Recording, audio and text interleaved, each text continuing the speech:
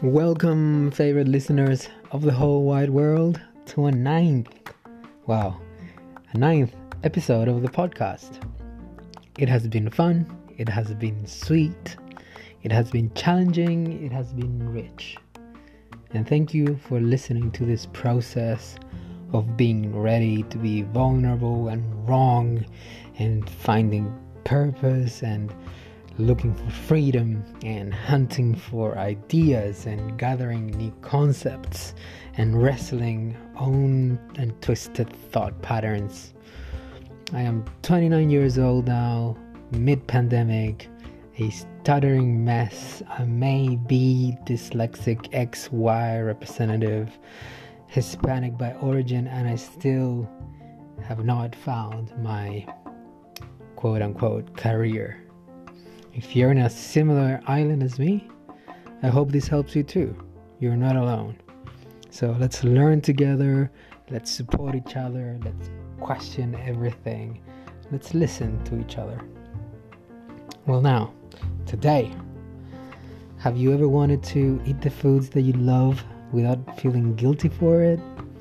Do you want to be free from your own judgment because you did not go for a run after that delicious, calorie-charged and flavorly orgasmic pizza with extra cheese, extra sauce, with touches of basil and chili that while you eat them, then while you eat it and savor it, it hugs you and says, I love you, just the way you are. Are you done with diets and cutting your favorite foods and then binge them, then hate yourself while you cry over an episode of Tiger King while your cat looks at you, judging you for watching the suffering of their cousins and from the human that feeds them plastic-covered pellets of food or wet food feasts off a can? Are you desperate to achieve a healthy body and a healthy mindset that stops shaming you for everything that quote unquote you do wrong? Well, I fucking do. I want all those things, and I want to be able to love myself and love the food I eat, and once and for all end this hellish, devilish, should be cancelled, vicious thought pattern that disempowers me from my deep core. If you are like me, boy, I have a treat for you. The wonderful, powerful, insightful, wise, strong, and cheerful Zoe Nicholson gave me a piece of her time and explained how I can achieve all that illuminated state through intuitive eating. Zoe has 16 years of experience in the field of nutrition and is the co-founder of the moderation movement and Love What You Eat. During this supreme talk, Zoe debunks several wrong pieces of information that I had acquired through the years and challenged complete worldviews that I was laying my foundations and understanding of food and nutrition. So witness all her expertise and my humble ignorance, and the questions that I made about something that we don't really know much, and that it's okay if we don't. So thank you and enjoy.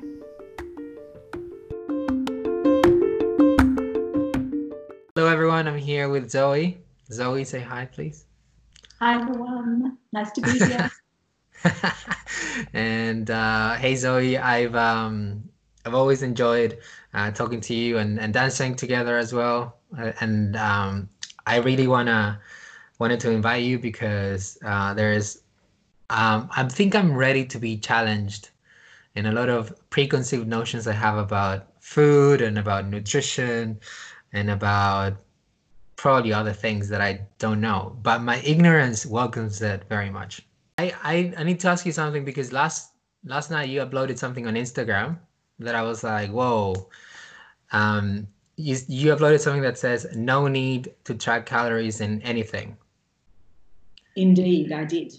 And I wanted to start with that because for me, that I'm not a scientist. I listen to a lot of different things and I read a lot of different things. That's like, if you want to have a set goal in mind to like reach certain body type or a certain ideal weight, whatever, you need to track calories, especially like athletes and all that. So is there a context to that, or is it just in general? So yes, there, like with everything in life, there are what am I trying to say? There will be some. There's always exceptions.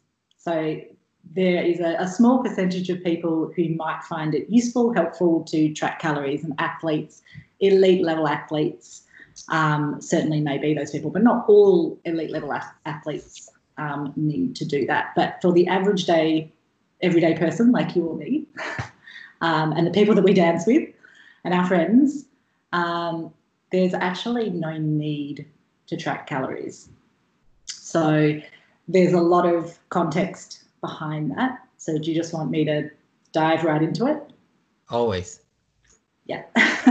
So your listeners know, I'm a dietitian or nutritionist. I've been practicing for 16 odd years now.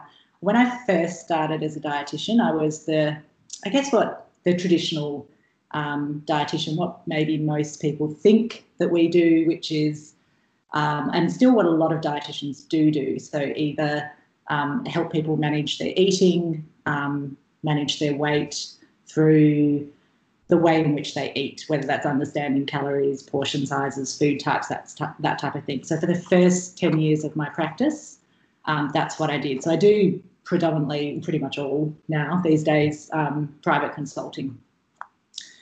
And then about 6 years ago, I stumbled across a different approach to managing eating. So it's got a few different terms. It can be called the non-diet approach. So I'm often referred to as a non-diet dietitian. Unfortunately, diet is in our title, which is why there are some dietitians that will now prefer to be called themselves nutritionists. How is that called? Is it the non-diet, you say? The non-diet approach. The non-diet, approach. Dietitian, which is a bit of a mouthful. But even calling myself a nutritionist, whenever people ask me what I do now, I feel the need to explain, yes, I'm a dietitian, but I don't do what most people think dietitians do. So, in fact, I often say this to my clients, the more conversations we have, the more in depth we get, the less we will talk about food, and certainly the less we will talk about nutrition. If nutrition comes up, it's generally to take the focus off nutrition. So essentially, we are a culture, which is kind of almost a global world now. Certainly more affluent cultures have become obsessed with nutrition to the detriment of nutrition. We have so much nutrition knowledge, we don't need most of it to eat well. So sometimes I like to say, the Western world has the greatest nutrition knowledge, but some of the poorest eating habits, some of the highest incidence of diet-related diseases, certainly eating disorders and disordered eating. So I guess the difference between a traditional dietetic approach, or what most people think is what they need to do to manage their eating, and what I do, is external versus internal. So what I mean by that is, and I often use the phrase diet culture. So we kind of live in this diet culture now where everyone's sort of become a bit obsessed about what they're eating or how much they're eating, and body image, body weight's tied into that. But what I mean by external is a lot of people have become reliant on using external information to manage their eating. So by that I mean they're tracking calories, they're using portion sizes, they're following meal plans, healthy lifestyle. I'm doing the air quotes here, the healthy lifestyle programs. There's you've got 5-2 fasting, you've got keto. There's so much advice out there on how to eat, so much external advice. And one thing I always like to make the point, the reason why there's so much different advice on how to eat well or what to do to manage your eating is because there's no one way to eat. So there's always, there is a gazillion and one different ways of eating well. So if you're looking for external advice, you're going to always come across lots of conflicting information, and as I said, a gazillion and one different ways of doing it. So this non-diet approach, which is also referred to as, uses a process called intuitive eating. Okay.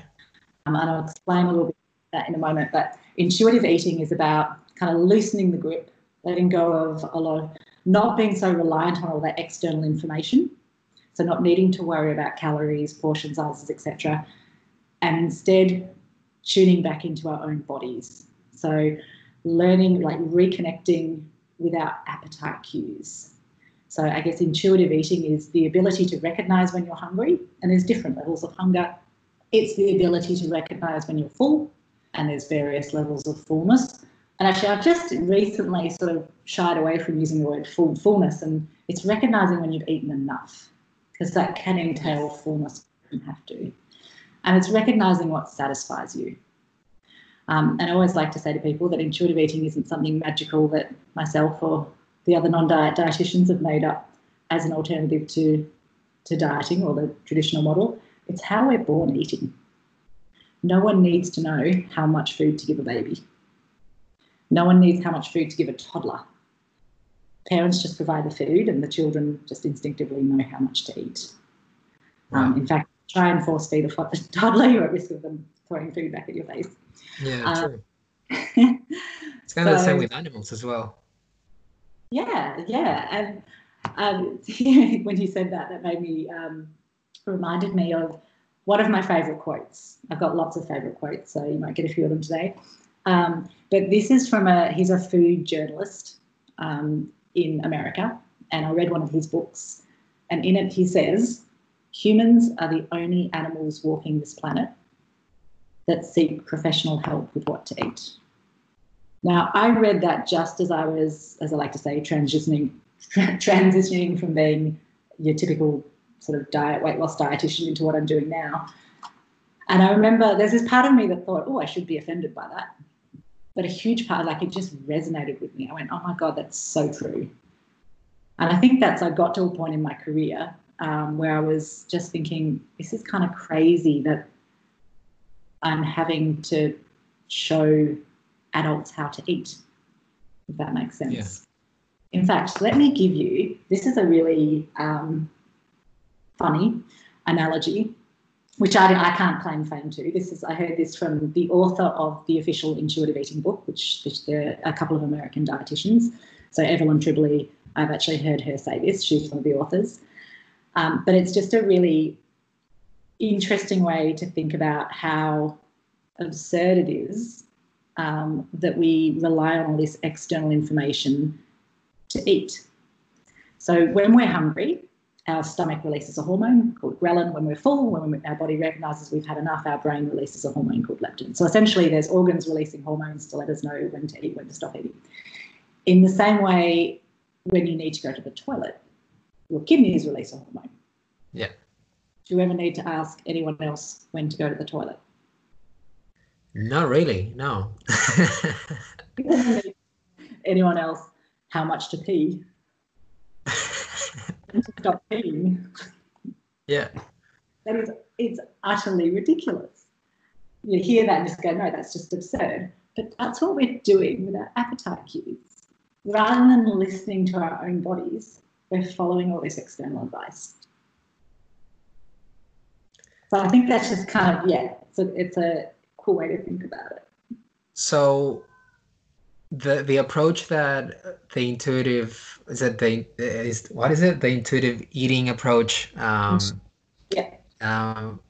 harnesses is to be able to listen to our bodies when we are hungry and to stop when we shouldn't continue to eat.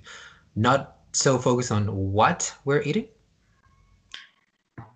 Yeah, so essentially, when we're really attuned, the more sensitive we are to our hunger and our fullness and what satisfies us, it's about having connection to those cues, but actually trusting your body with what to eat.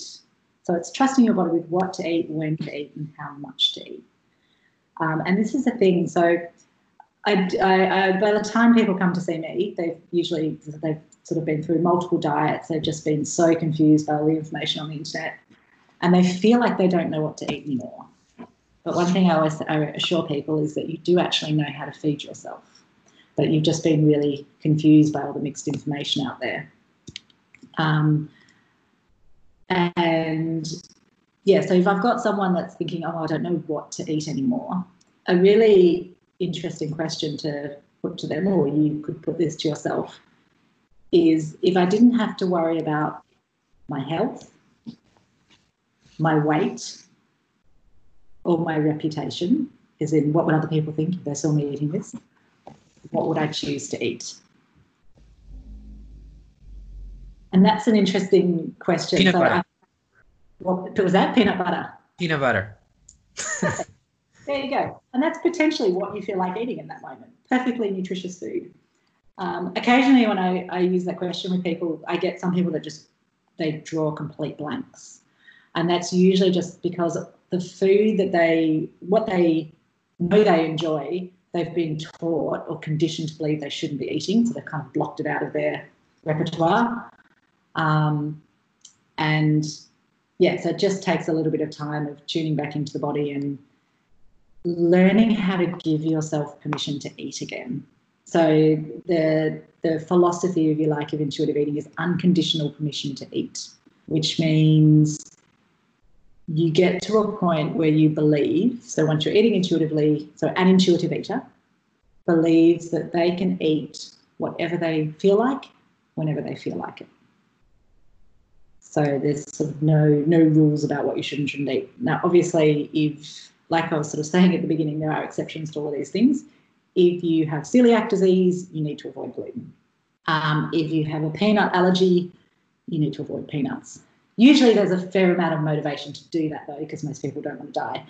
But unless you have an allergy... I think that's intuition at its more primal state, not wanting to die. And also, I think intuitive eating would be to feed yourself to continue living and to grow, right? To preserve yourself.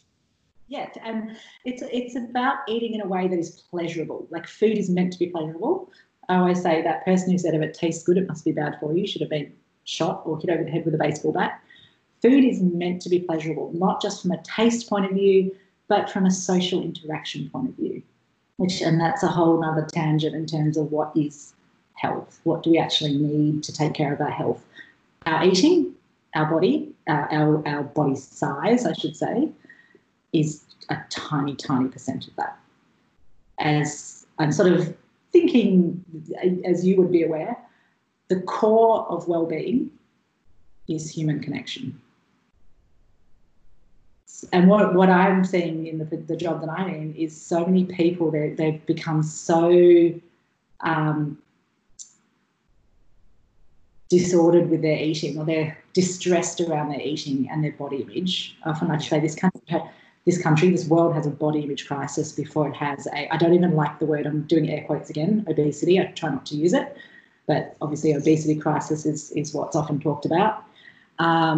This country has a crisis of disordered eating, body image issues, and when people feel really badly about their bodies, that has a huge influence on how they eat. But when people are really struggling with how they're feeding themselves and struggling with how they're feeling about their body, that has a huge impact on their relationships, which is actually much more long-term, is going to have a much bigger impact on health than what a person's eating or what their body size is. Right. But if someone is in right now, because right now we've all lived in or grown up in this type of society in which we have all this external information, right? So there's no real way that I can get into this machine that you see at the airport, that it's like an X-ray that would take away all the external information that I've learned from school, from books, from listening to other people, to what my friend says, etc. Since I can't do that, and let's say that I am in my body state right now is in a healthy way, in which I've developed some sort of illnesses because of my nutrition or my diet. What's the next step for me? Because obviously, I have all this information. How do I take care of my body at the same time, and at the same time activate intuitive eating? Yeah, no, excellent question. So these are such big conversations. So I'm sort of just pausing to think how is the best sort of entry point in. If someone has a health issue, let's go with diabetes because that's a really common one. There is an assumption that that person has developed diabetes because their diet is poor, and it's still there's still a common belief that eating too much sugar causes diabetes. It doesn't. But there's an assumption that someone who gets diagnosed with diabetes or heart disease, it's because their diet is a key cause or their body weight. So so when people get diagnosed with diabetes, it's not unusual that they've gained weight. But there is actually no one health condition that only people in bigger bodies get. So thin people get diabetes, thin people get heart disease, et cetera, et cetera. We don't blame the weight or the diet often in those people. But so there's so many assumptions around weight and health. And I guess the assumption along with if someone is a higher body weight is that they have, they're to blame for that because of how they eat or their lack of exercise, their lifestyle. And it's just, usually that's not the case. It's so much more complex than that. But also I'm trying to think in terms of a health condition where your diet would be the main reason you've developed that health condition. Other than if you were not eating any fruit or vegetables and you developed scurvy, which is a vitamin C deficiency. So yes, if you've got a particular vitamin deficiency, that might be due to poor diet. But most of the sort of main health issues we see, diet may be a small component, but most of them are genetically driven. So the reason that people get diabetes is they have a genetic predisposition to it. The reason that there's a correlation, not a causation, a correlation between high body weights and diabetes is that diabetes causes weight gain. So the weight gain that someone who may experience with diabetes is not generally not because of their poor eating habits or their inactivity. Weight gain is a symptom of having diabetes, of insulin resistance. Right, and not processing carbohydrates in the proper way, and the body's not doing it. Yeah, exactly. So it's way too reductionist, way too simplistic to say if someone develops a health issue that it's because of their diet or their exercise or their body size. Yeah, I think the body size and weight are really bad parameters as to judge people on their health. Like they're awful, I think, because we all have different bone density and we all have different, genetics to how we build our own muscle and even our ethnicity and etc. But there is a correlation, as far as I know, which it's not much, but there is a correlation with body fat percentage and weak immune systems that can lead you to have or suffer from different illnesses or be more propense to them. So that's not something that I'm aware of. So as you pointed out before, humans come in all different shapes and sizes. So there are people, and it's tricky with the language because even myself, very experienced in this field, is the language is ever changing in terms of, and this is related to shame, and it's, I guess, a social justice issue, which I'll come back to. So there's a fat activism in the world. So there are a lot of people that are reclaiming the word fat. So most of us are very fearful of fat, like we're a deeply fat-phobic culture. Calling someone fat is like the worst thing you could call someone. But it should just be an adjective in the same way that tall, skinny, short. Yeah, exactly. Yeah. So there are people in fat bodies who are reclaiming that word and will quite proudly say they're fat. So there are millions of people in fat bodies who have no health issues. There are millions of people in thin bodies who have health issues. Basically, it's, to quote one GP I chatted with who said, health is a lottery ticket. So we have some control over our health, but ultimately you can be someone who quote unquote has the perfect diet on paper, is really, really active, and then drops dead of a heart attack in their 40s or gets cancer at a fairly young age. You can have someone that just pays no attention, maybe does have a nutritionally poor diet, is not active, smokes, whatever, and lives till they're 90. So yes, we can have some influence, but at the same time, there's a large luck factor, if you like, involved. But back what you were saying about the immunity, that's not something I'm aware of in terms of having more body fat than someone else that impacting your immune function. So yeah, I can't necessarily comment on that. What I can say is that fat is blamed for an awful lot of things. It's an easy scapegoat. And shame. So shame is a really important conversation. You were saying before in terms of using weight as a parameter is just not good because of lots of physiological reasons, like you said. Some people have different bone density, different muscle mass, but probably arguably the more important reason is weight stigma and shame. So when people are made, so this is the majority of the clients I see, they feel so badly about their bodies, and actually you can be any body shape or size to feel badly about your body, and the shame that comes along with that. So if you are actually in a bigger body or a fat body, the judgment you get from almost every angle is such that people they feel awful about themselves. And then if they do get diagnosed with a health condition, they're sitting there with the doctor, and the doctor's like, oh well, maybe if you tried to lose weight. Now, I should be careful saying this in case there's any doctors listening, because I know there's lots of fabulous doctors out there. And also, most doctors want the best for their patients. Part of the reason that weight loss is such a widely recommended factor is this is to do with all these assumptions I mentioned before. We've just been conditioned to believe that having extra weight on the body is not a good thing, that losing weight will actually benefit health. So it's just the normal thing that gets recommended. Often we don't have the answers for our clients if people are unwell. So it's almost like suggesting that people lose weight is kind of like an easy way out, if you like. So back on the topic of shame, there is an article got published in the British Medical Journal at the end of 2017, which was brilliant to see because that's a mainstream medical journal. And the mainstream medical model is very weight-centric still. But what this article was about was health-related shame.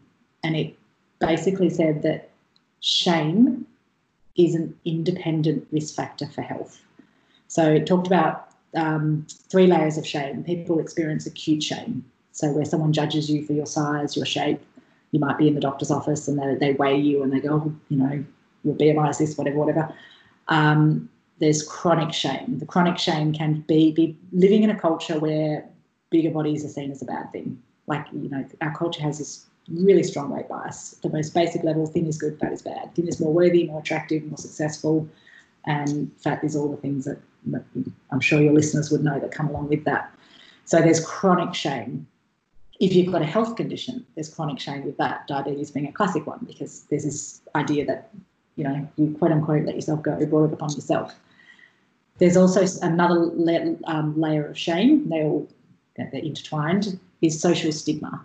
So there's a lot of social stigma about, so that could be body size, that could be health condition, but financial status as well. Mm-hmm.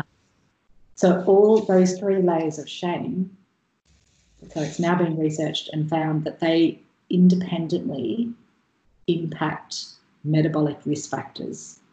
So what I mean by that is that experiencing acute shame, chronic shame, social stigma over time increases your cortisol, stress hormone, increases things like blood sugar, blood pressure, cholesterol. They're some of the key metabolic risk factors, and potentially more so than diet or exercise. So how do you measure shame though? Because when you say shame, I think that that's just stress, that people are subjecting themselves under stress. Because how can you scientifically measure it? you just not just sitting like I have seen thousands and thousands of patients over the years, and just sitting across from them, traditionally in the same room as them. At the moment it's all via Zoom, but you know, you just know the shame is there. So yeah, I don't know that it's something you can measure. You start talking to people about it. So I have these conversations with my clients, and you know, some of them start crying, some of them are just nodding, some of them are just like, oh, it's such a relief to hear that, you know, it's not my fault. So, but I think from, as you know, from one human to another, we know human. I mean, it's shame is a one of our emotions. It's not something we talk about much, though. We often don't use the word shame. We, particularly when in relation to food or our behaviours, I should say, we tend to use the word guilt. So people will say, oh, I'm feeling guilty because I didn't go for that run, or I feel guilty because I ate a hamburger. And it's not actually guilt. This is that feeling you have when you don't do that thing you think you quote unquote should have done is actually shame. So we feel guilt, assuming we're not a sociopath, we feel guilt when we do something bad. So if you killed someone to get the hamburger, or you stole the hamburger off someone, or you were supposed to meet a friend in the park for a run and you just didn't show up, you didn't contact them, then there might be a sense of guilt involved in that because you've done something that's harmed someone else. But so the difference between, so guilt is I sort of did something bad, or I am bad, and you're not a bad person for eating a hamburger. Shame is I feel bad. So when you feel bad, and you know, I'm sure you can relate to feeling bad over various things, you know, that is shame. Yeah. And I'm sure you can appreciate that someone in a large body is made to feel bad constantly, you know, over and over again. Like that they're not doing enough to take care of their health, that they're not, you know, they could be fitter, that they don't look good enough. There's, you know, so many things that are tied in with that. Yeah. For example, I'm not completely happy with my body. Mm-hmm. And I think that a lot of times, and what you're talking about shame, which is something that I think we've all felt with our bodies, is, for example, in my case, is comparison with others, you know, and also has to do with you have a certain objective in mind or something that you would like to achieve, but you're not getting it because you're trying all these different formulas, or you're trying all these different methods, and you're trying to find something that matches your lifestyle or your philosophies.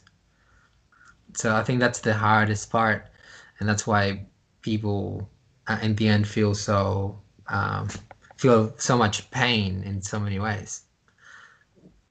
So this is where we get into sort of, you know, more richer, deeper conversations around, you know, I was going to say to you before when you said, you know, you feel shame about your body, and I was going to say, you know, congratulations, you're human. It's almost, we all do. It is almost impossible in the world that we live in to feel completely happy with ourselves. And there's lots of different levels for this. There's the social conditioning, as I said, the culture's weight bias, but capitalism, not anti-capitalist by any means, but, you know, we live in a world where we're just, it's expected of us that we're constantly bettering ourselves.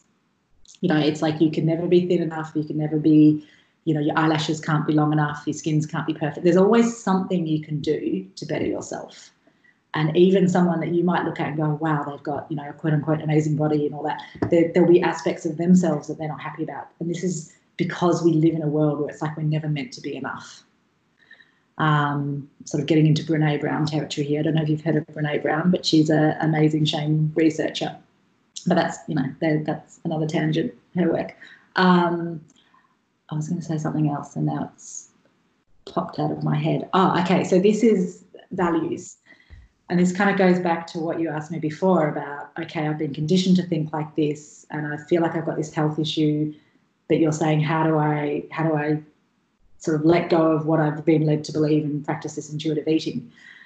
So I guess it's, if I've got someone that is really struggling with their body weight and they really want to lose weight, I say to all of my clients, it's totally okay to want to lose weight. Well, it's totally okay to be struggling with your body. It makes perfect sense given the world that we live in. But if a person is wanting to explore this intuitive eating, they need to be at a point where they're okay to not actively focus on weight loss. I'm in the fortunate position now, I guess, from my work point of view, that by the time people come to see me, they understand that. Occasionally I get people that when they might be referred by a friend who they didn't quite understand what I did, or a GP who didn't know what I did, and they're thinking I'm going to help them lose weight. So what I would spend the session doing with them is exploring, like, what are their values? What are the things that are important for them in life? So sometimes a useful question is what I call the magic wand question. So if I waved my magic wand and 5 kilos came off you, 10 kilos, whatever, if your body was how you thought you wanted it to be, how would your life be different? What would you do differently? And then we start looking at those things. Interestingly, the two most common responses I get to that from both males and females. So I say most of my clients are females, but I had a couple of new clients earlier this week who were men. And the same two answers: to feel more confident and to fit into clothing, which might sound a little bit superficial, but there's the importance of being able to fit into clothing. I mean, it's an identity thing, it's a comfort thing.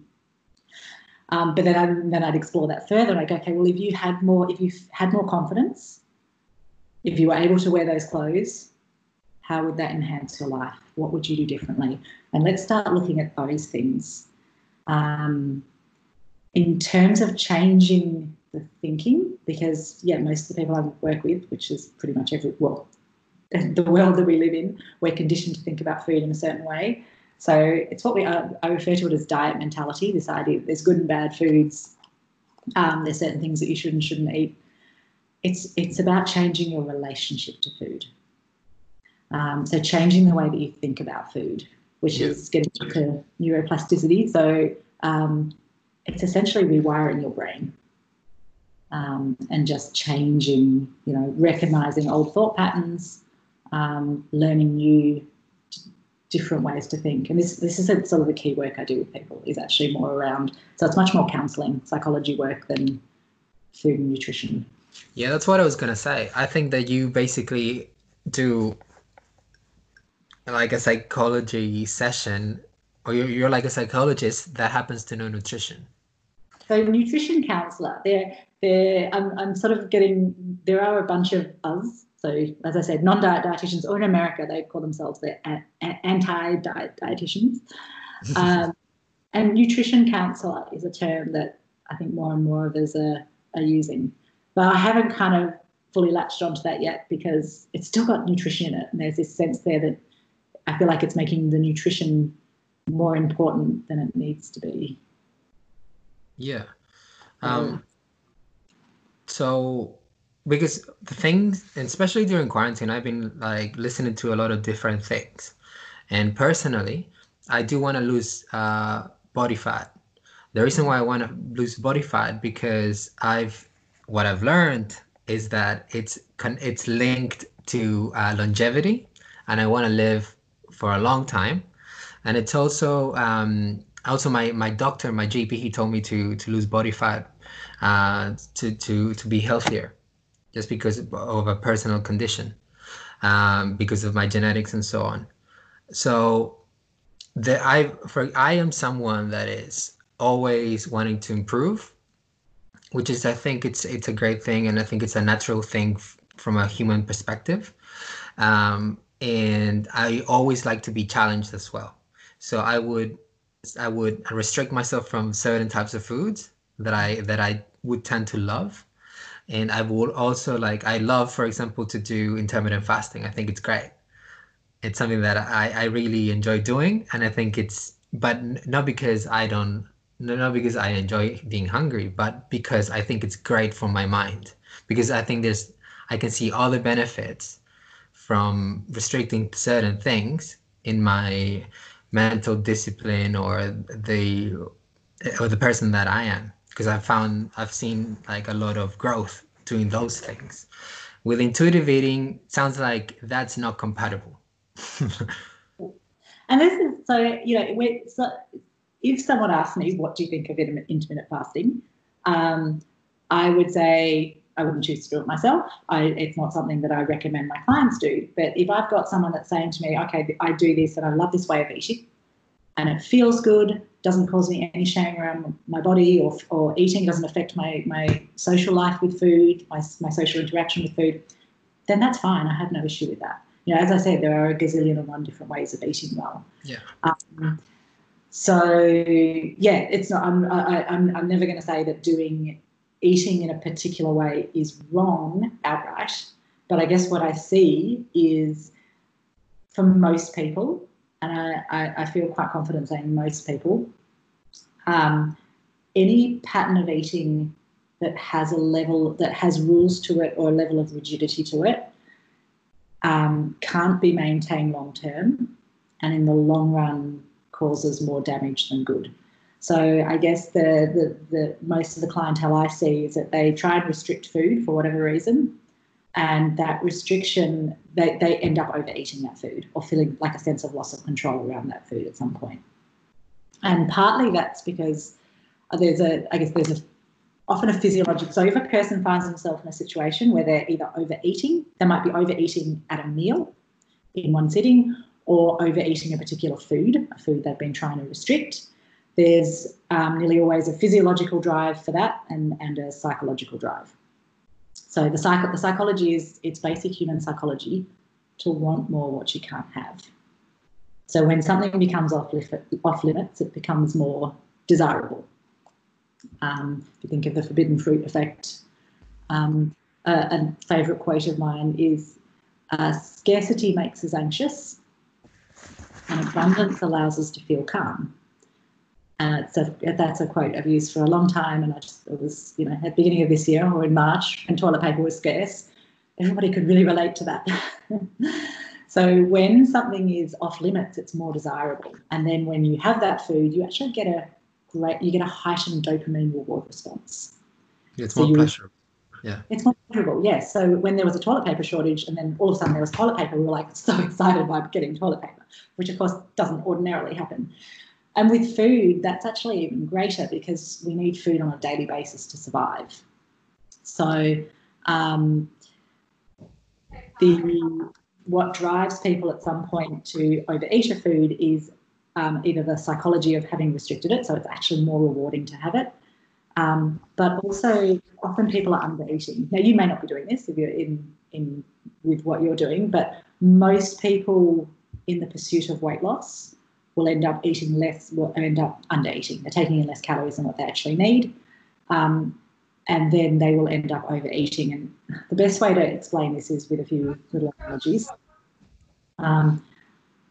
The concept of willpower or even discipline with food is actually quite misplaced. So we have some basic biological drives that we can't override. We need to eat, we need calories from food, we need to breathe, and we need to sleep. If I said to you now, Pablo, I want you to hold your breath for 10 minutes. You just look at me probably, like, training, I would probably be able to do it for like 3-4 minutes, but right now for like 2. But you can't do it for 10 minutes. Now, even if I say, come on, use willpower, you know you can't do that. If I said, I want you to stay awake for a week, again, you know you can't. We don't expect people to do that. But because of this diet culture we live in and this idea that we should all be trying to lose weight or not to have too much weight on us, everything in our world kind of validates restricting food. So we're duped into believe that that's what we should be doing. But for most people, at some point, they'll end up overeating. So if we deprived you of oxygen for, let's say, I don't know, did you say you could hold your breath for 3 to 4 minutes? I can't even hold mine for a minute. No. With proper training, humans can hold the breath for 3 to 4 minutes, sometimes even more. But naturally, like 1.5 to 2 minutes. Okay, so let's say we deprived you of oxygen for 2 minutes. Yeah. But then we let you breathe just before you perish. Are you going to breathe normally, or are you going to be gasping for air? Well, it depends. Because, and this is the thing as well, that I'm super for, I think that depriving yourself from things is beneficial as well. I don't think that doing it the whole time is the ideal, but I think that there are things that you can only learn by doing these things. Yeah, but most people, you might be an exception, Pablo, but most people, if you deprive them of oxygen to the point they're about to perish and you let them breathe, they're going to be gasping for air. Oh yeah, me too, yes. And sleep. If we somehow manage to find a way to keep you awake for a week, are you going to have a normal night's sleep after that? Or you're going to, quote unquote, binge on sleep? I don't actually like the term binge when it comes to food, because if you physiologically haven't had enough calories, a bit like the gasping for air, the normal response when there is more food around you is you're going to overeat. And that is not a lack of willpower or self-control. I always like to say in my class that if you find it difficult to resist food when you're hungry, that's not a lack of willpower or self-control. That is called being a successful human. Yeah. You might have found yourself on a path where you the fasting, and I know there are some people who enjoy that fasting, but I think the majority of people, they end up, basically, let me put it this way, if a person tries a particular form of eating, but they end up in a cycle of restriction followed by overeating, or so the quote-unquote binging. I like the term feast, because actually what people are doing is feasting. And once upon a time we were feast or famine. That's a whole other conversation that we get into, but we do have 3 hours. I've lost my train of thought again, which is, so if someone is trying a particular pattern of eating, but they're finding themselves, they end up in a cycle of restriction and followed by overeating, they're starting to think about food a whole lot. Like they're becoming preoccupied with thoughts about food, which interestingly, so if a person is under eating, what happens to the human body when we're not eating enough is our brain releases a chemical to make us think about food more. Food will look better, smell better, taste better. And we will crave carbohydrate, because carbohydrate is broken down into glucose, and glucose is the brain's #1 fuel source. So as you know, when people are finding themselves craving sugar, craving sweets, craving carbs, it's often because they're not eating enough, and it's not because carbs are addictive. It's actually just because they're not eating enough. So that's a lot of people have a strong physiological drive to need to eat more. So in that case, sorry, you can go on.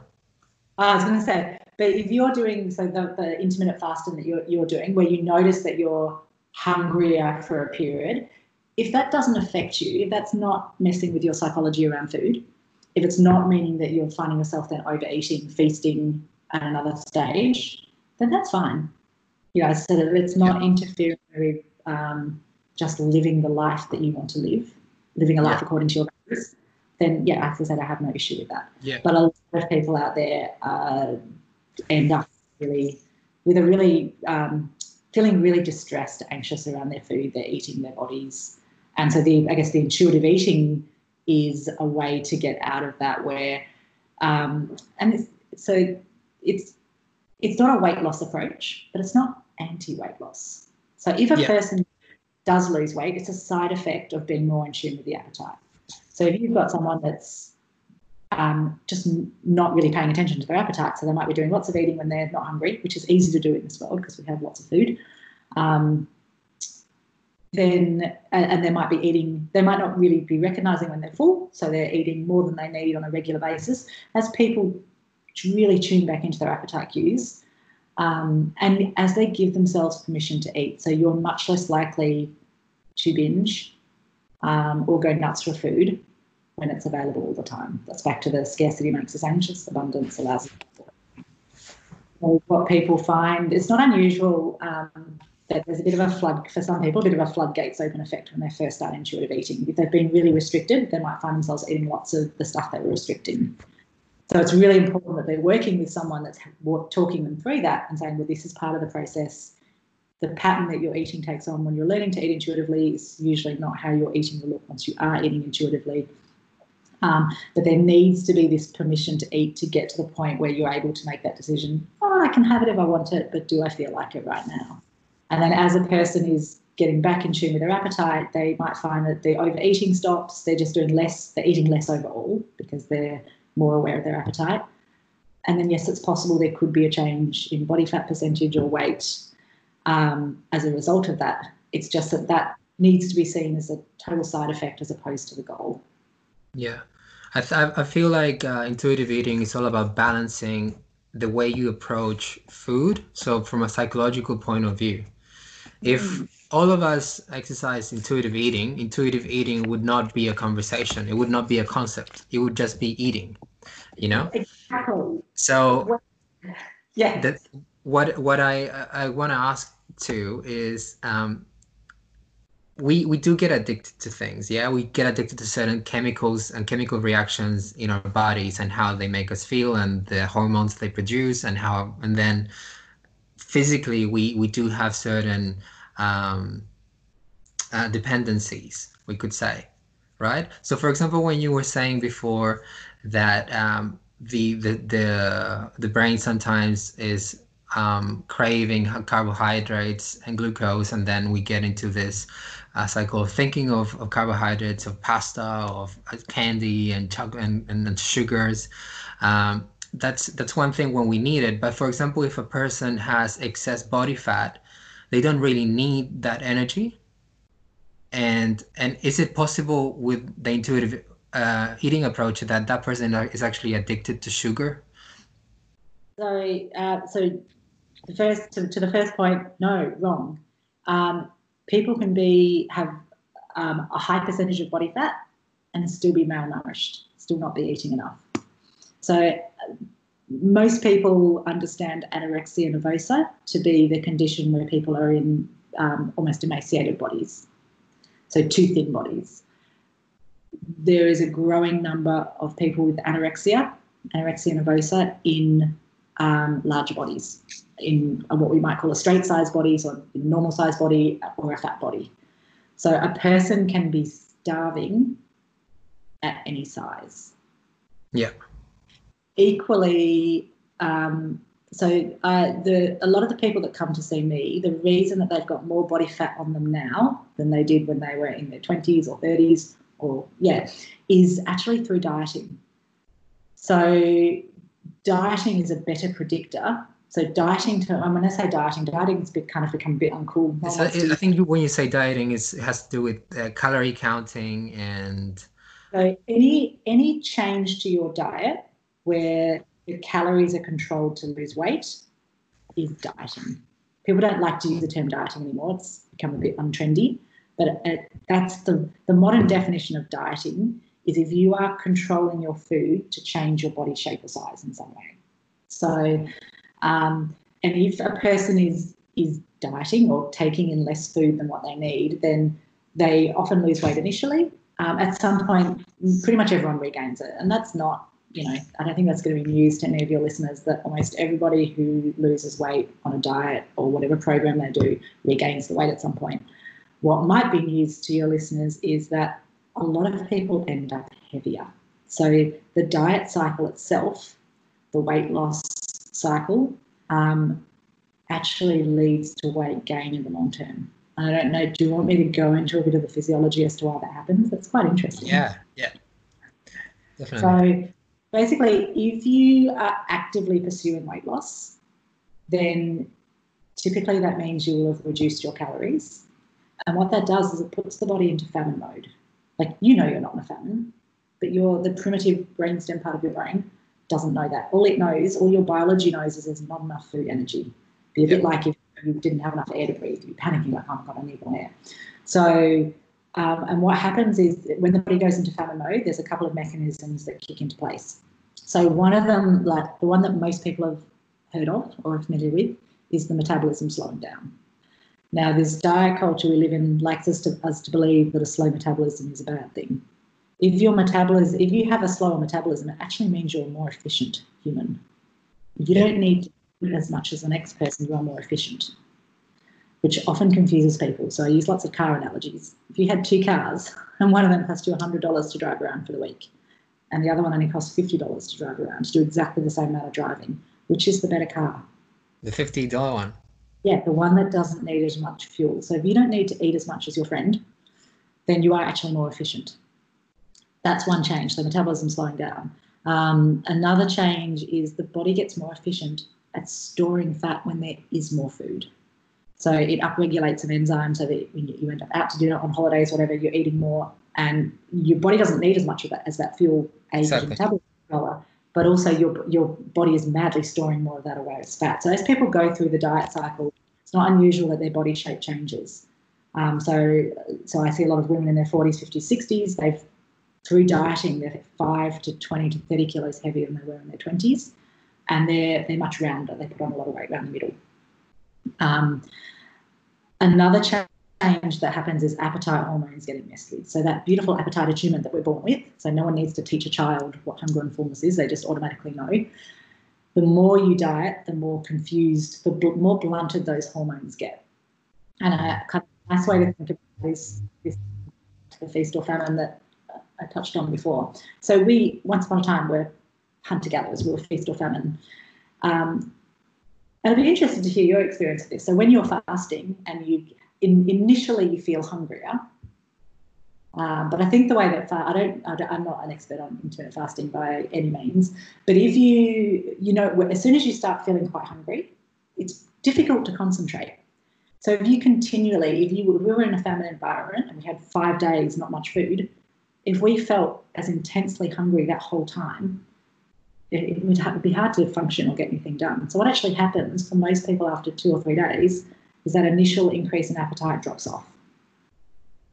So that means that we can get by for longer. And that's sort of what allows people to diet for longer, if you like, without just constantly feeling hungry. The kind of hunger cue gets dulled down.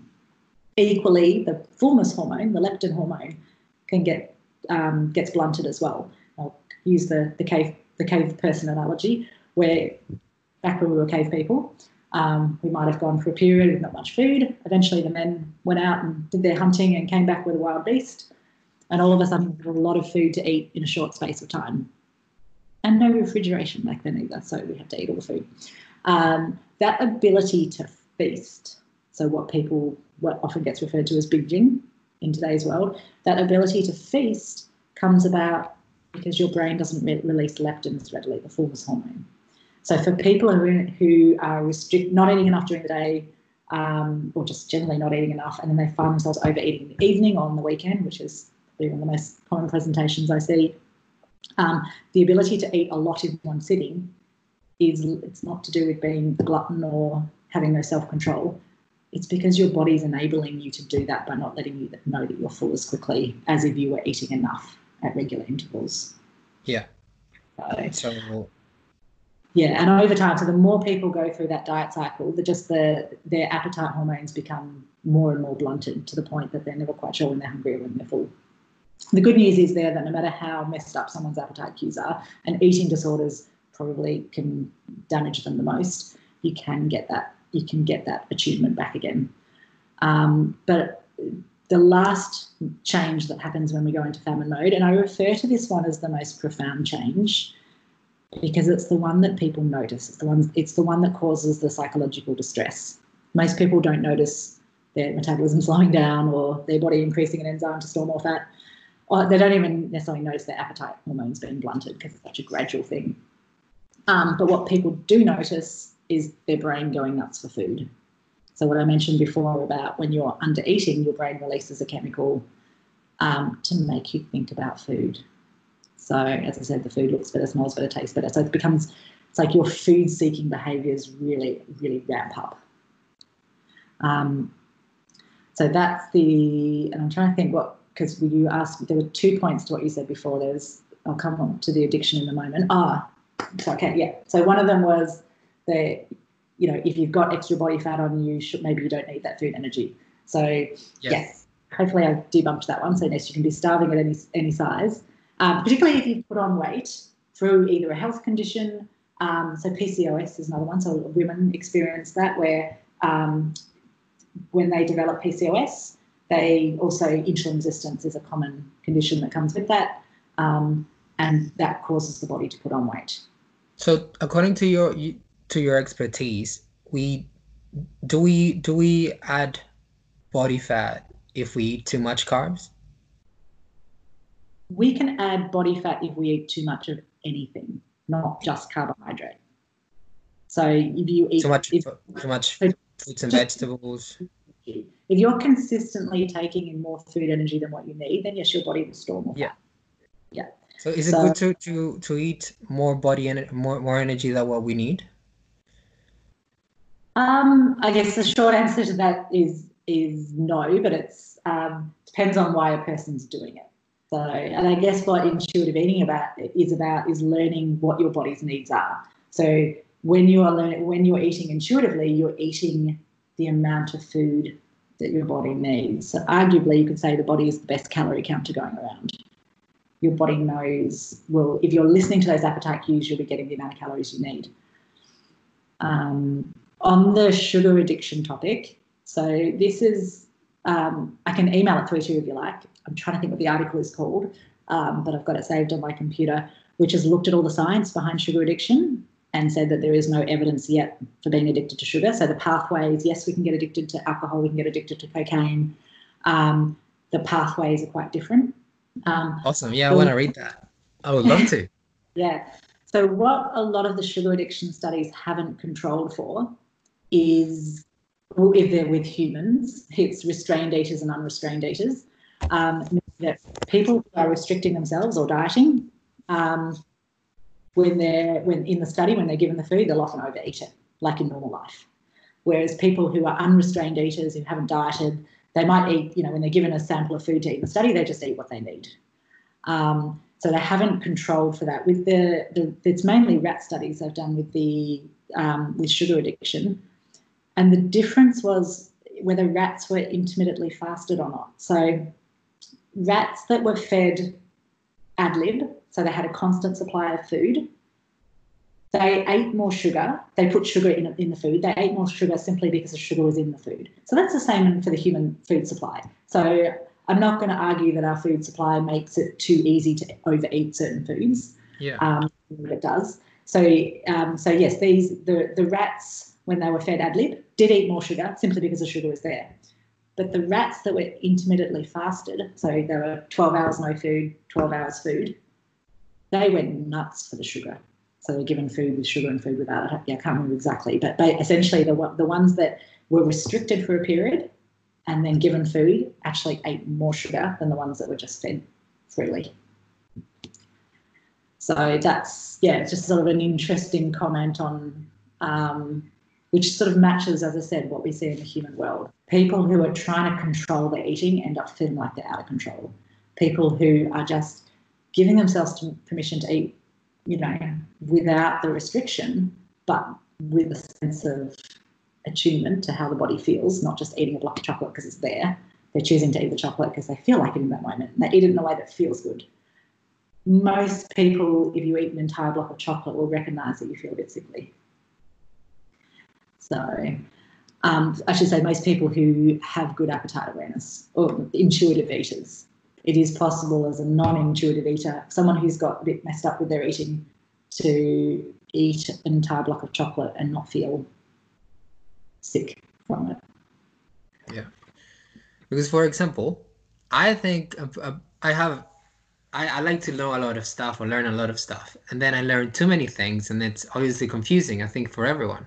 So, for example, I feel sometimes that like late at night, at 11 at night, I feel like having a big margarita pizza, super cheesy. Yeah. But I don't, because one of the reasons is because what I know is that it's bad for me. And it's because I don't wanna have extra body fat that I don't need, that my body doesn't need in order to just sustain myself. If I said to you, so how do I change that mindset? To make an appointment and come and see me. Done. So if you're hungry, so this gets into the good food, bad food conversation.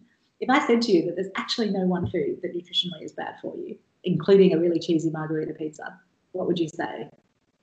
I would question that claim. Okay. Yeah.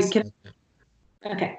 So this is the question I ask pretty much all my clients in the first session, and I use this to I'm gonna give you a scenario now to help put a different perspective on nutrition, to think about it differently. Yes, So please put me on the spotlight. I'm here to let my ignorance flourish and then die. yeah. So So, I'm here to learn. Just so put me on the spot. this is an extreme scenario, but that will help you remember it. But diet culture is extreme. This idea that sugar is toxic is not only completely inaccurate, it's a very extreme way of thinking about food. I want you to imagine that you're stranded in the desert for 6 weeks and all you have to eat is that cheesy margarita pizza. Would it be bad for you? No, I would have a great time. Yeah, would it be bad for you nutritionally? Would it be bad for me nutritionally? Well, it's so contextualized. So in that context, no. Exactly. Yeah, why not? Because I would be having some carbohydrates from the dough and some protein from the cheese and had some and fats as well. So that margarita pizza is giving the three most vital nutrients, food nutrients that we need to sustain us: carbohydrate, fat, and protein. Your margarita pizza is giving you a good balance of those three nutrients. There's also a range of vitamins and minerals in there with the pizza dough and the cheese and the tomato sauce. Now, often the most common examples I get when I use this with clients, because I say, give me a food that you really enjoy but you think it's bad for you. Hot chips and chocolate are the two most common ones I get. And with chocolates, because with margarita pizza, I'd actually have to get my nutritional program out in the sense, so I often use vitamin C as the first deficiency that would arise. But tomatoes are a good source of vitamin C, but vitamin C does get destroyed on cooking. So I'm not actually entirely sure how much vitamin C is in a margarita pizza. Let's just assume that there's not much. So, but after 6 weeks, you may well have developed scurvy, which is the vitamin C deficiency. So I'm going to take you out of the desert now. You've got free access to food, but I'm going to say to you, Pablo, for the next 6 weeks, all I want you to eat is margarita pizza. Breakfast, lunch, dinner, nothing else but and cheesy. I'm back home? You're back home, yeah. I'm back home. So you've got free access to other food, but I'm saying to you as your dietitian, all I want you to eat is cheesy margarita pizza, nothing else. Well before you start to develop scurvy or any other sort of nutritional deficiency, what do you think might happen? I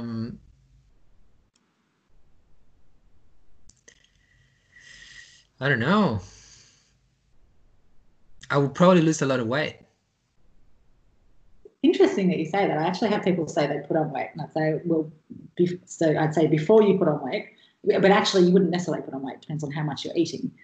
So, and you wouldn't necessarily lose weight because it depends on how much pizza you're eating. Let's say you're eating enough food energy, so you're eating what your body needs in pizza. But even before there would be any change to your body shape or size, there'd be something else that would probably happen in the first few days.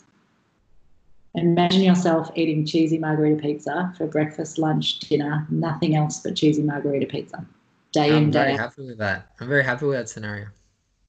Okay, so every so often, I'd use this. I don't know how many new patients I'd see a week, 5 to 10 new patients a week, and I go through this example.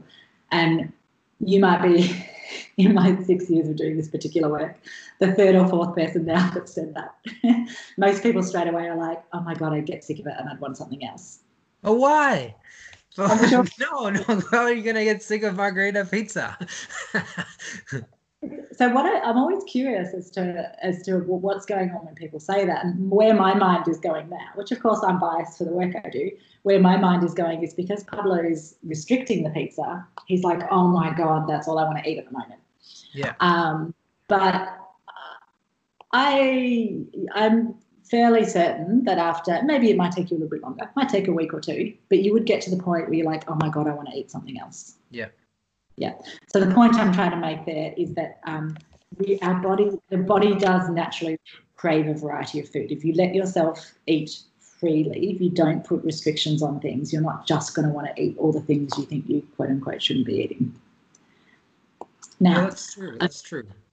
Sorry to interrupt, but I've been mainly vegetarian for almost 2 years now. Yeah. And there are times when my body asks for fish, for example. or for chicken. Yeah, I do feel that. Yeah. Okay, so just to finish off my little desert scenario, I'm popping you back in the desert again. And this time you've got to eat is broccoli. Yeah. Which would you be better off with, the broccoli or the margarita pizza? Well, so what was that? So I've popped you back in the desert again. You've got, say, 6 weeks, 2 months to survive out there. And this time all you've got to eat is broccoli. Yeah. Do you think you'd be better off with broccoli or cheesy margarita pizza? I would probably survive better with margarita pizza. I would need to eat a lot of broccoli to survive in the desert. Yeah, and you may not survive. So yeah, probably not. Why would the pizza help you survive better, or just help in you the survive? short term? In the short term, it would give me enough calories, and it also has a more diverse nutritional content. Thank you. This is I love having this conversation with people because I see people hesitate when I say it. They're like, okay, the pizza or the chocolate or the chips would be better than the broccoli, and why? And I feel like people want to say because it's got more, or so many people start to say, the pizza's got more, and then they stop themselves because this idea that pizza could have more nutritional variety than a vegetable, or just more nutrition in it. Of course, if you think about it, it makes sense. But diet culture is very black and white in its thinking. Yeah. So we live in this very good, bad food dichotomy now. So it's either healthy or it's unhealthy. It's good or it's bad. It's fattening or it's unfattening. And it's nothing in nutrition is black and white. So part of this brain rewiring work is actually starting to recognize that. So an analogy I use people, because I talk about brain rewiring, but I feel like that's a term that gets thrown around a little bit loosely. So I give people this analogy, so I'm full of analogies as well as quotes, as to a neat way to think about rewiring your brain. So for your listeners who don't live in Melbourne, just excuse me, think of a major highway wherever you are. So in Melbourne, it's the Monash Freeway analogy, which is, so the thoughts you have around food, whether they're diet thoughts, good, bad food thoughts, the thoughts you have around your body, bad body thoughts, negative self-talk, is like the Monash Freeway of thoughts. It's the heavy, persistent traffic that's always there. So what we know about neuroplasticity, or the way that we can change our brain, is the first thing is awareness, practicing awareness. So as you start acknowledging or noticing an unhelpful thought, it's like you're stopping a car on the freeway. So the first step is becoming aware of what thoughts you're having that perhaps aren't particularly helpful and starting to challenge those. So acknowledging the thought is stopping the car on the freeway. Then having something different you can say to yourself. So I used a mantra with people where I say, get them to practice. So whenever their mind is questioning whether or not they should eat something, is to say, I can have it if I want it, but do I feel like it right now? So that thought is like taking the car off the Monash Freeway and you're putting it on a back road, taking it off the freeway, which is activating a different neural pathway. And repetition is what causes those new neural pathways to strengthen. So each time you're able to notice an unhelpful thought, challenge that thought, you are firing different pathways in your brain. Yeah, definitely. Yeah, and then eventually, in time, the Monash Freeway of unhelpful thought starts to fade, and these new ways of thinking become stronger, become the default way of thinking. Yeah. Yeah. I believe in that, and that's why I restrict myself from things to create new patterns. For example, that's what works for me. And like, for example, with intermittent fasting, I feel super energetic when I do it. I have more energy, it's a really nice paradox. Because I don't know, they say that you also get adrenaline activated. Like your body goes into starvation mode and like trying to in survival mode. My mind is clear. I can be more focused. So I don't know, but that's my experience. If that's your experience and that's what works for you, then that's totally fine. One of the things I like to say, because in a sense, intuitive eating is not a way of eating. It sounds like it is, because I said there's a gazillion. It's a philosophy. It's a philosophy, because I understand that people are going, well, you're saying that people should eat intuitively. Isn't that just another way? Intuitive eating is actually less about what you're eating, how much you're eating. It's about your awareness of your eating. Yeah. So you intuitive eater and do intermittent fasting. So it's the ability to be aware of how you're feeling, your appetite cues, what feels right for your body. Yeah. So it's about learning to be the expert of your body and what works best for you. It's like yoga for food. It's like with yoga, you just learn, oh, okay, so if I do this type of stretch, this happens on this tenses in this part of my body, and then you become more in tune with your body. It's great. I like that. Yoga for food. Maybe that can be the title of the podcast. Our conversation. No, that's good. So I guess the only thing I would sort of leave you with is to say that because are you in your late 20s? You don't mind me. What is it? How old? I think you're in your late 20s, aren't you? I'm 29. I'm 29. Right? Yeah. I think you were about 26 when I met you. So at some point, you may not, but at some point your life might become very different, where you might have a completely different career, job, you might start a family, and it's be looking at if your life changes, the way in which you're eating, is it flexible enough to be able to go with that? And maybe it will be and maybe it isn't. But I guess that's what a lot of people, when they're following more specific patterns of eating, they end up going overseas on holiday, which I don't think any of us are going to be doing in the short term, but at some point we will.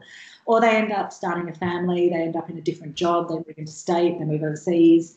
And then one of the things I love about intuitive eating, and maybe this is a nice note to finish on, is one of the things I love about it is you can take it with you anywhere.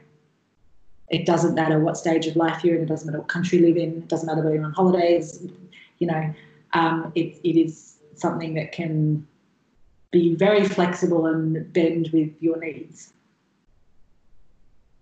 It's true. It's true. I like the balance about it. I like everything with balance in the end. Yeah. And that's why that's why I thought it was like yoga for like yoga of food. Because I think it's so personal too. And it's so much about your own perception about your own self, what you want about yourself. And I think it works more with that than, okay, you are deficient on vitamin D3, or something else, or this type of enzyme. So I think that actually makes a lot of sense. I think that the biggest challenge is to reprogram your mind and choose to not to pay attention to the knowledge you already have. It's really hard to ignore things that you identify as truth. Absolutely. Called cognitive dissonance. Cognitive dissonance, yes. Yes, sitting with two conflicting thoughts that can feel quite uncomfortable. So that was me, and that was me the first 40 minutes of our chat. Yeah. I was like, what? Well, but I have all this information in my head, and this specialist is saying this other thing. Yeah. So I guess I like to see my role is giving people a different way of thinking about things and explanations behind that. So it's not just stuff that I'm pulling out of thin air. And if it resonates with you, and this is what I find, even someone who has no idea what I do, I know you had a little bit of a sense of what I do, but you can see how when I first meet someone, they ask me what I do, to explain it all takes, we've been almost an hour and a half, and there's still so much, more I could say. But I guess another part, so it's all about challenging beliefs, things that we've been taught. Health is another interesting conversation as well. Is what do we mean by health? Yeah. So the way I might start this conversation with someone is to say there are broadly 4 key aspects to health.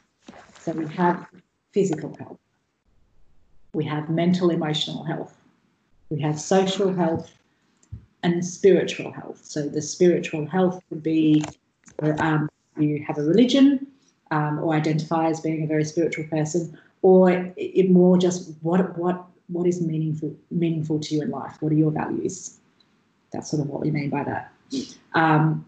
So the world that we live in has become very focused on physical health. Yeah. Usually definitely. to detriment of those other three aspects of health. So you may have an enzyme deficiency, you may have a particular nutrient deficiency, you may have high cholesterol. If the pursuit of trying to correct that is taking away from your mental, emotional health, your social health, and your spiritual health, then is it actually improving your health? I do think there's a lot of sense, though, to focus on the physical health, because as far as we know it, we are in this physical world and we don't have proof that there's anything else. So if we don't focus or over focus sometimes on our physical health, then we cannot, if we die, we can't really focus on our mental health or spiritual health or anything else, you know? So I think that there's that idea that if you didn't pursue your physical health as intensely, would it actually lead you to die earlier? There's an assumption that might be the case, but as I said, you can have someone who is doing everything quote unquote right and then gets cancer at a young age, or has a heart attack at a young age. I was just, sometimes when I have this health conversation, I say, let's say we had a magic pill that we got you to take. If you take this pill, you've got the choice to take it. So I'm going a bit matrix here. You've got the choice to take a pill. Now, this pill is going to give you perfect physical health. Yeah. So you can live to your 200, 100. No one's lived that long. So it's going to mean your physical health is going to be perfect forever. Yeah. But in order to take that pill, you need to go off and live on a desert island on your own for the rest of your life. Yeah. So how useful would that amazing physical health be? In this extreme case, it would not be useful. I don't think life makes sense without the sense of community and connectivity, with other people. Yeah, and that's I guess the point that I'm trying to make there is that what happens is people get so caught up and focused on their physical health, and then they forget about aspects of health. Yeah, I think that, well, obviously there has to be a balance. Yeah, that's what health is in the end. It's just balance of who you are and the vessel that you're in. And a really key thing on that note, so I'm going to give you another quote now, and that is that we all bounce around on the spectrum of health. Health is not a destination that we reach. But I think a lot of us are kind of fall into that trap of thinking, oh, once I do this, then I'll be healthy. And it's like this destination that you reach and you stay there. Yeah, we all bounce around on a spectrum of health throughout our lives. So, yeah, it's interesting because I think it would be like in anything, it's that you become a healthy person, but in your mind, that you ask yourself, what would a healthy person do? But when you do that as well, you need to have a good definition of what a healthy person or who a healthy person is. Yeah. Because a lot of people think that a healthy person is just someone that eats the right amount of cups of vegetables a day and a certain grams of carbohydrates and protein and natural fats. So there, you may or may not be aware, there is a new eating disorder in the population, which is in the process of being classified to be an official eating disorder, like bulimia, anorexia, binge eating disorder. It's called orthorexia. So orthorexia is the unhealthy obsession with healthy eating. So someone with orthorexia, often people will get lots of external validation. So because they're always eating the quote unquote right foods, they might, and they might look the part in the sense that their appearance. So from an outward point of view, it appears that they're doing all the things that they should be doing, but inwardly they're struggling emotionally with how they feel about themselves. But also, so it's not unusual, and you don't even need orthorexia to get to the point where you actually stop social. Well, you don't go to a party or you don't catch up with friends because you're worried that you can't control the food. You're worried maybe that you're going to eat that cheesy margarita pizza. Now, if you're not like that, so this is where flexibility. So you mentioned, I can't remember who it was. I think it was a geriatrician I heard talking on the radio, and he was sort of saying, the two key important things to life or long life. You need to have flexibility and balance, and not flexibility as in being able to do the splits. That'd be handy too. But flexibility as in your way of being in the world. So if Pablo does his intermittent fasting and feels really good, but then when his dancing friends want to catch up for cheesy margarita pizza, he's like, yeah, right on, even if it's in your fasting time, then that's being flexible. Yeah. And I would argue that's healthy. That's not breaking the rules or doing what you quote unquote shouldn't do. Yeah. So that's affording you the flexibility and balance, which is so important to health. That's interesting. Yeah, that's really interesting. Yeah, I've definitely been challenged. I knew I was going to be challenged. I like it. And I actually feel more relaxed about my approach of doing things, or like how I approach food. But I definitely wanna have a chat with you later about certain things, if possible. I forgot to ask you at the beginning, what are you thankful for? What am I thankful for? I should have known you were going to ask this question. That's so important. It's very important. I think I'm thankful for having a level of health, and I'm thankful for being born into a country and an economic circumstance where I've been able to do the things that I want to do.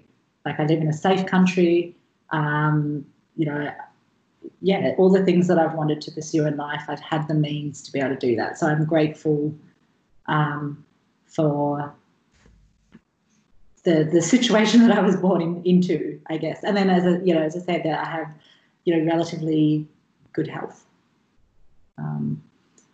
And that I'm thankful for. And I can enjoy life and dancing. Don't you miss it? I miss it so much. I'm doing lots of classes online. But it's not the same. You say that, Family and Raiders podcast. I was, not that I was necessarily apprehensive. I was kind of disappointed. I thought, I'm just going to do it because there was no alternative but to do it online. And I discovered really quickly that it's fine. You just adapt. And obviously the social dancing is not there. Yeah. So the way I'm looking at the social dancing is when I first started doing it 3 years ago, like it was like falling in love again. It was like the most amazing thing. And I was still loving social dancing up until we got cut off in March. But I guess it had lost some of that shininess. So when we go back, whatever that may be, I'm hoping it'll be all shiny and new again. And I'm looking forward to it. I think that you're probably wearing like week 2 of margarita pizza eating. You just need to stop eating it so then you can enjoy it again. Yes, when all this is over, we're going to go out for a glass of wine and a cheesy margarita pizza. Done. Yeah, definitely. Hey Zoe, if I were to build during quarantine a time machine, and you could use it to go and visit your 19-year-old self, what would you tell her? You have 10 minutes with 19-year-old Zoe. What conversation would you have? Listen to other people and open up your mind. I kind of actually did this when I was 20. I almost didn't, but so I went on an overseas trip, and I was a bit of a control freak, kind of stuck in my ways. Well, not stuck in my ways. How stuck in your ways can you be when you're 20? But things have to be a certain way. And then I ended up with this group of people that I met in Thailand, and they wanted to do all this traveling, and I freaked out and went, oh my God, I'm going to get Japanese encephalitis, and had the Lonely Planet guide out and looking up all the vaccinations I hadn't had.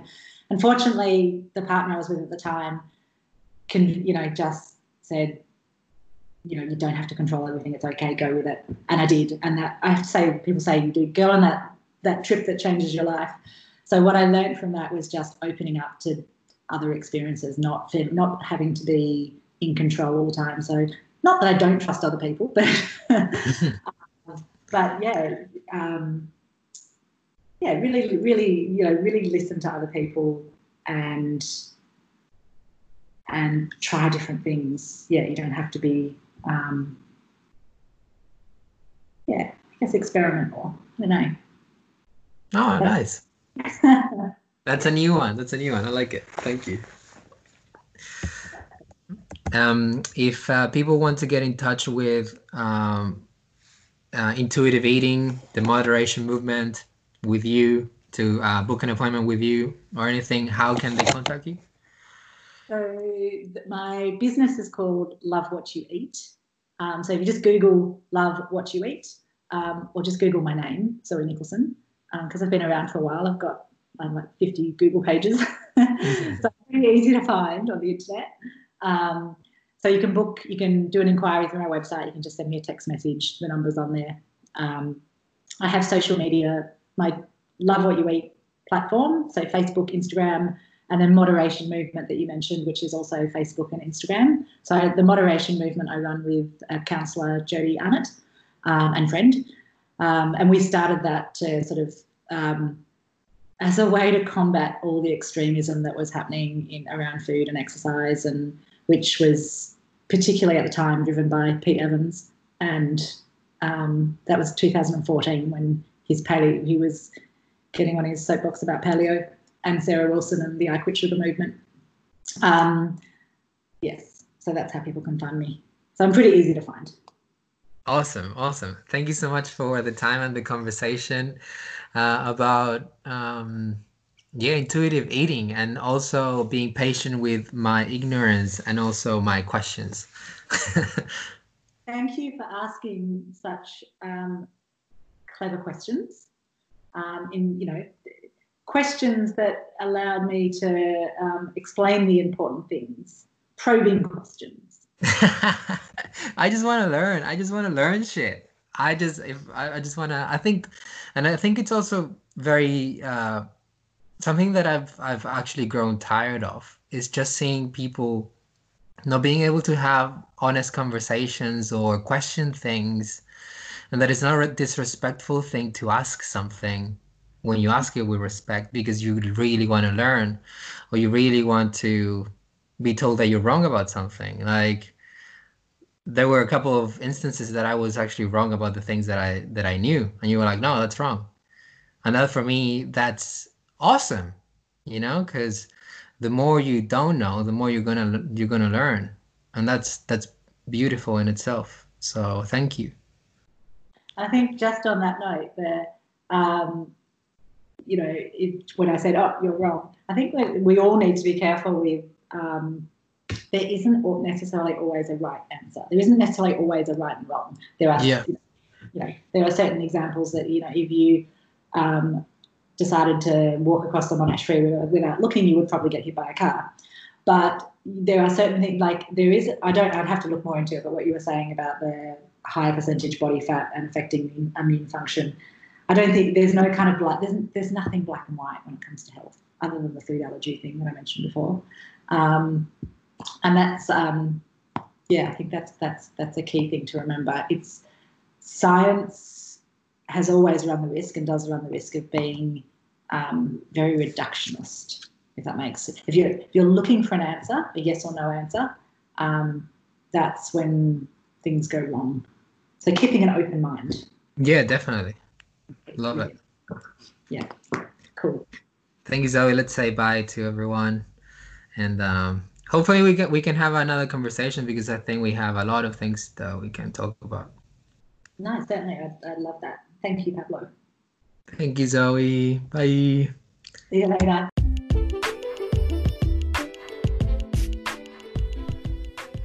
Thank you guys for tuning in for this episode with Zoe.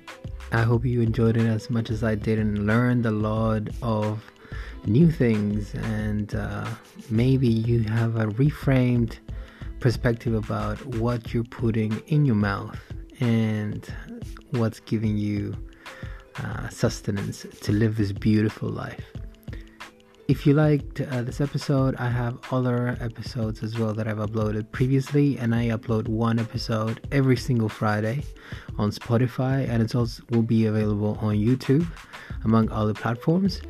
Get in touch with me if you have any questions. You can find me on Instagram and Facebook at the PAV Podcast, the same name as the podcast. Thank you so much, and have a wonderful week. Bye.